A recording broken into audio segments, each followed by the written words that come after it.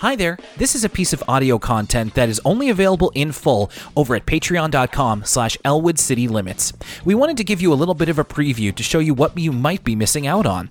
You can join us for as little as $1 under the Pay What You Want model at patreon.com/ElwoodCityLimits and get access to over dozens of hours of content, including every episode of For the Kids, a PBS Kids podcast. We appreciate you listening, whether you're a patron or whether you're listening on the free feed. You're under no obligation to join, and thank you very much for checking out this preview. But if you'd like to know what these episodes and extra content sounds like, here's a little bit of a sneak peek. Yes, I agree. It's at least visually eye-catching. The gift... we're in the perfect season for this because it's a Christmas episode. We're here at the ballet school where much of Angelina Ballerina takes place, and the students are getting ready for a Christmas tradition where they bring in a Christmas tree and it's decorated with presents for everybody, including for Miss Lily, the ballet teacher. Miss Lily, I should mention, I guess she's an immigrant from like Russia, the old country. She's is that confirmed? Is it Russia? I believe. She seems Eastern European. I believe so. You know what? Let's go with Eastern European. Let's hedge our bets here. That's so fair enough. Eastern European. Thank you. And Angelina is feeling a little bit insecure about the gift that she wants to give Miss Lily, which is a nice picture that she drew, and her mother even put it in a nice frame. But these bitches. I know, okay. You said it, not me, Will. Okay, what's up with these two? Okay, I'm going to go down to the Home Hardware, buy myself, what are they called? Just a second. Mouse trap brand. Like the glue trap? No, not the blue one. The Victor Wooden. We're going to snap these MFers in two, Will. Oh, no. Yeah, for $32 Canadian on Amazon, I could order a 24-pack of Victor mousetraps, put some peanut butter on that sucker, and we'll deal with these two because they're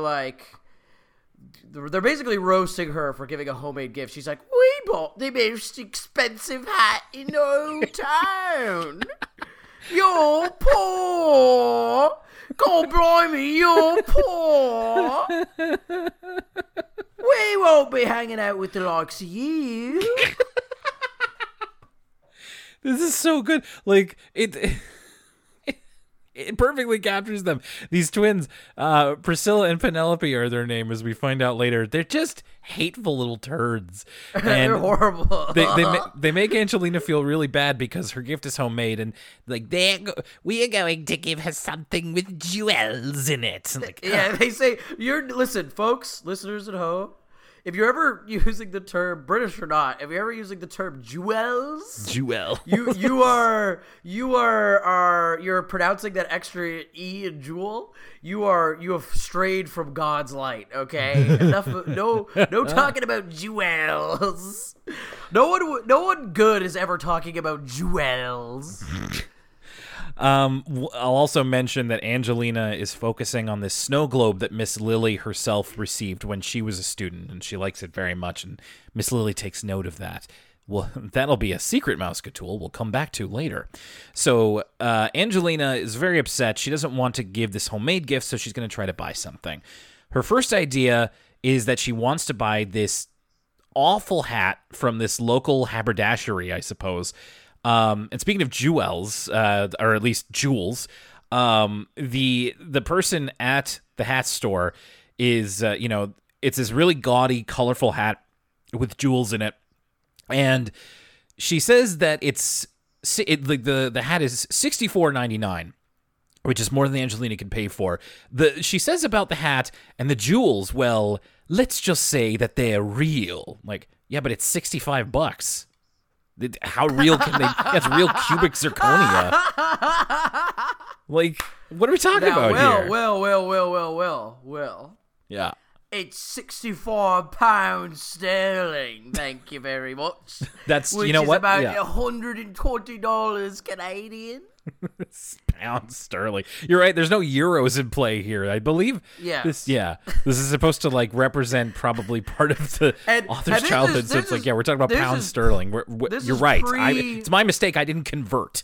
This is pre-Brexit as well, too. So they're riding high. This is before Bojo got his hands in the mix. What do you think Angelina Ballerina would make of Brexit? I don't see Angelina Ballerina voting for UKIP.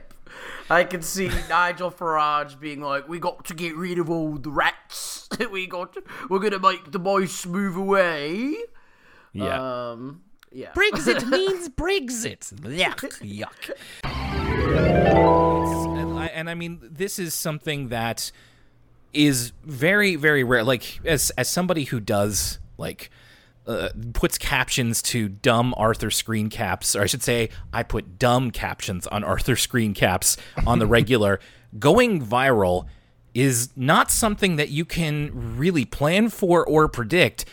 But I would say that this video that you created has obtained a bit of virality. We're talking about it within, I believe this is within a week or so of you posting it, or at least of it coming to my attention via the Arthur Twitter account. So I first want to talk about the video itself. So Stanley and Evan, can you, for those who haven't seen it, for whatever reason, could you describe what that video and what that song is that went viral?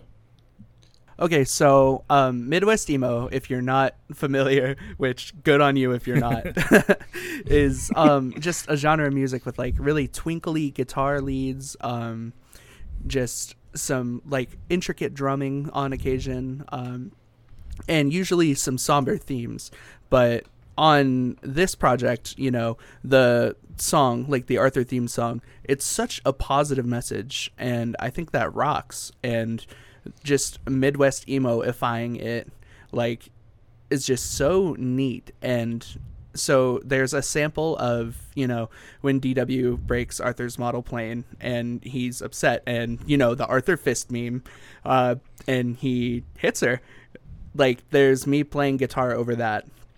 And then it's just like the full band comes in and I sing the Arthur theme song in this genre that doesn't really fit with it, and it just works, Absolutely. And Evan, you were involved on the video side of bringing that part of it together. Yeah, so we were actually just talking on Discord one night. We live kind of far apart, not that far, but like a couple hours apart. So it's not like, we always we've been lifelong friends, so we just chat on Discord at night or whatever. So we were like, wouldn't it be crazy? We kind of had seen a couple other things going viral, like the Midwest emo, just like sampling like different TV shows, like I Think You Should Leave, and them doing kind of a Midwest emo guitar with it. And then another kind of like punk rock version of the Scooby-Doo theme song was just going crazy.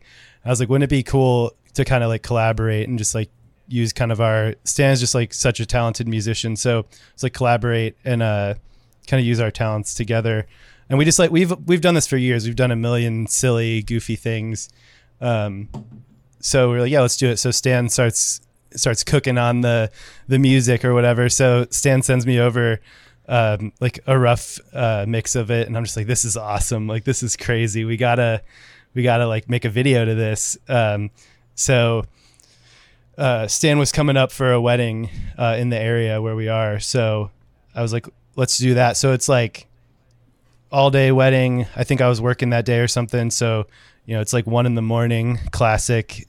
We get in the studio and we just had the idea. I kind of do work with like televisions and projectors and obviously filming and stuff. So I kind of like incorporate all that into the work we do.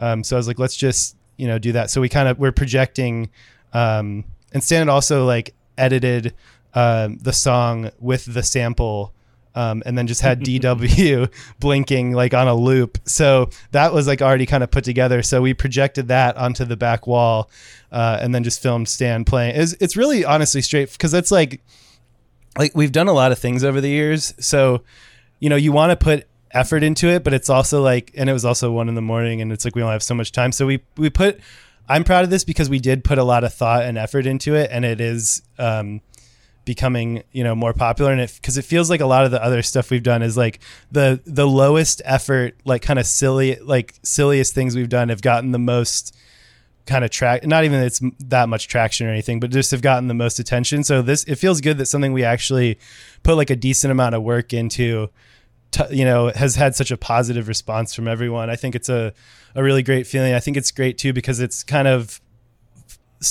falling off, like kind of the popularity of it is not that it's that crazy, but it's whatever. The popularity of it is kind of making people discover Stan's other work, which I think has been, not recognized as much as it should be. So that's just like another positive of it. But yeah, so we filmed it at the studio real quick, just a couple run throughs of the song.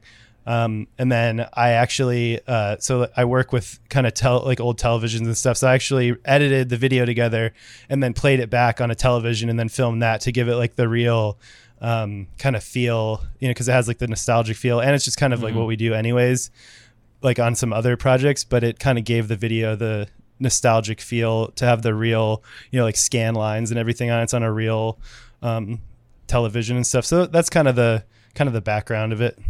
The genesis of it. And I think that that's something that when it comes to things that get internet notoriety, they almost seem to, especially like when you don't know the person who's making it or what went into making it, you're kind of just like, well, that just sprung up fully formed.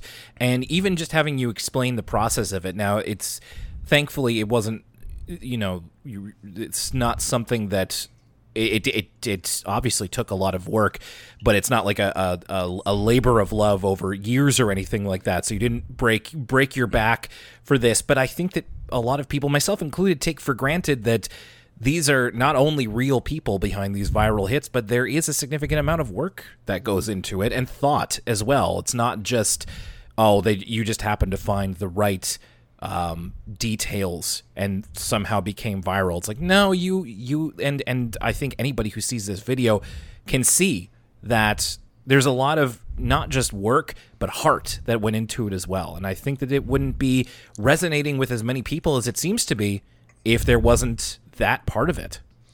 Yeah, and I think I tell this to people just like interested in like video or art or whatever they do.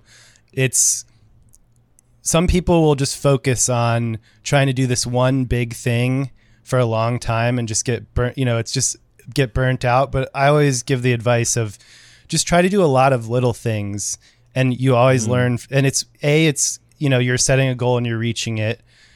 B, it's just manageable and it's more fulfilling. But I think where this kind of lands in between is that it's a little bit of a culmination of the practice that we've had over it does seem like it was a quick turnaround from maybe it took a week to make of total, like based on the recording time and the video editing time and stuff. Not like a total week's worth of work, but just, we're doing other stuff, jobs and everything. So it's just finding time to like do it. But I think what it shows is that when you do something over time, it can be an easier, this wasn't, a crazy thing for us to do because we've already built up kind of our processes and our work. So it's like, it just kind of came naturally out of what we already do. So I think that there's something like kind of nice about that. Just making it, it's not like it was like a back-breaking thing, but it just kind of feels like a natural evolution of like what we already have been doing, over time. And it just kind of came easily, but that's kind of the magic. Like Stan is just so talented. That's like, and it's just that Stan has also been working on, getting better at recording and doing the home recording and everything. So it's like the quality's all the quality check marks are there. It's just about the, idea and expression and everything. So it's just kind of cool that it all kind of came together. So I wanted to dial things back a little bit because I wanted to go a bit into the past and how we got here before we talk about the effect that the video has had so far. And Stan, I wanted to ask you about your musical background in terms of like how you came to be a musician today, and also a little bit about Echo. So let me hear a little bit about musically how you got to where you are today. Yeah. So, I have been playing music for, gosh, I don't know, like, I want to say almost 13, 14 years at this point. Like, my very first band I was actually in with Evan, and we were not good. It was something else. But, like, I don't know, I felt so cool playing music with my friends that like I wanted to chase that rush, like that adrenaline. And I am just such a big fan of attention, I guess, that I wanted to keep doing it. And like I have some ideas that I wanted to just like see happen. And, you know, I live in the middle of nowhere, like a very small town, and finding bandmates is like a difficult thing when you're in a small town and like can't drive, because I didn't get my license until I was 18. So I just made, you know, a band myself after like time. And I started playing drums. I was playing guitar, bass, and singing or yelling or programming keyboard parts, like just whatever. And I just, over the past decade or so, I've gotten, you know, pretty okay at it, if I do say so myself. And Echo is like a one-person project. I have a live band for shows on occasion, but mostly I just play solo sets when it comes to the live show. And all the recording, the first EP that I have on like streaming services was recorded by a friend of mine, Cameron Breen, and everything else since then I have recorded myself. And I think that's cool because you can hear, like, with every release I'm getting better at it, and it's just super fun. And I've been like touring for the better part of 10 years, like under different various bands and filling in for bands, like filling in for friends and stuff. And it's such a good feeling to make music still to this day that I don't see myself stopping anytime soon, if at all. That's so awesome. I'm so happy to hear you say that. And of course, something that you both can answer, I'm sure, your history with Arthur. So I'm sure this kind of thing doesn't get made of just like, oh yeah, Arthur's real hot in SEO right now or whatever it is. So I would love to hear about how you first discovered Arthur, and then how you felt about it over the years, I suppose. Like, is it something that you kept watching, or is it something you recently came back to? Your histories with Arthur. Okay, that's going to do it for now, but we will see you next time on Elwood City Limits, or at patreon.com/Elwood City Limits if you decide to join us. Thank you very much, and have a great week.